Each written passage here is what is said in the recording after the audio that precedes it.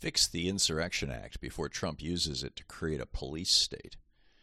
When Senator Tommy Tuberville was meeting with the Trump family and team the night of January 5th in the D.C. Trump Hotel, plans had already been laid for the Proud Boys and other fascist street gangs to seize control of the Capitol to prevent the certification of Joe Biden's 7 million vote victory. The key would be invoking the Insurrection Act, a basket of laws dating from 1792 to 1874.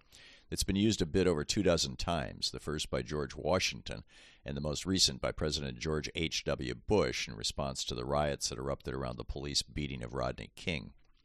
The act gives the president wide latitude to decide what is and isn't an insurrection and how to respond to one. There is virtually no congressional or judicial oversight. This act is the single most powerful weapon a rogue president can use to execute a coup and seize complete control of the nation. An insurrection under the act is whatever the president says it is. It authorizes the president to put down any unlawful combination or conspiracy that opposes or obstructs the execution of the laws of the United States. Trump could claim that even the smallest public demonstration against his policies that blocks traffic in the most obscure town is an insurrection, and use that to put our entire country under military control.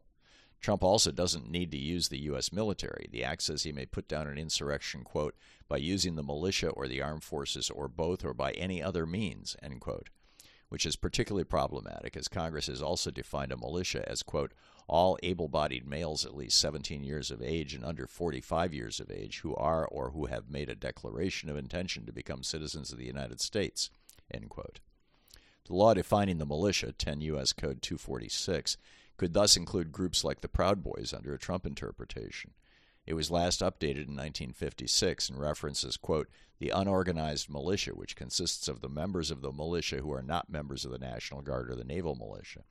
Unofficial militias like the Proud Boys, in other words, that the president can call on. If this tickles your memory from high school history class, it should.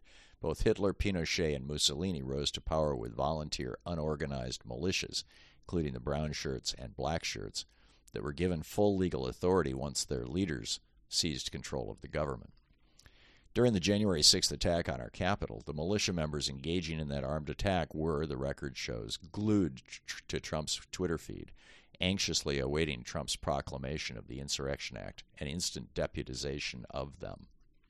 Although reports vary, apparently some believed they'd be deputized and asked by Trump to hold the Capitol right up to and through Inauguration Day on January 20th to prevent Joe Biden from being sworn into office.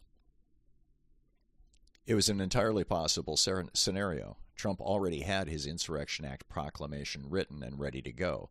His only problem was that he needed cooperation from Attorney General William Barr, Secretary of Defense Mark Esper, and Chairman of the Joint Chiefs, General Mark Milley, to implement it, and all refused to go along with him.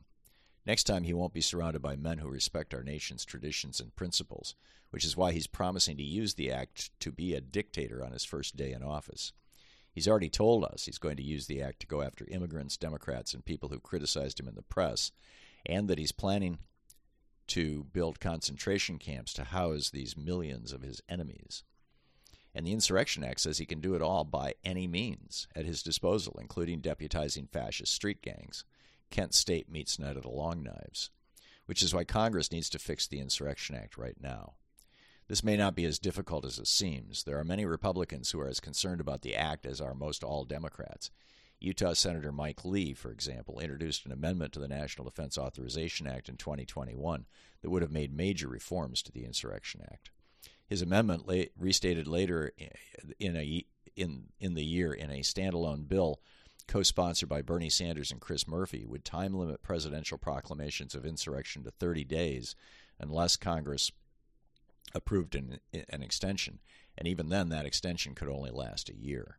In addition to time-limiting a president's power to declare an insurrection and invoke the act, it should also be reformed to clearly define what an insurrection that would justify mobilizing or deputizing a militia or the U.S. military on U.S. soil.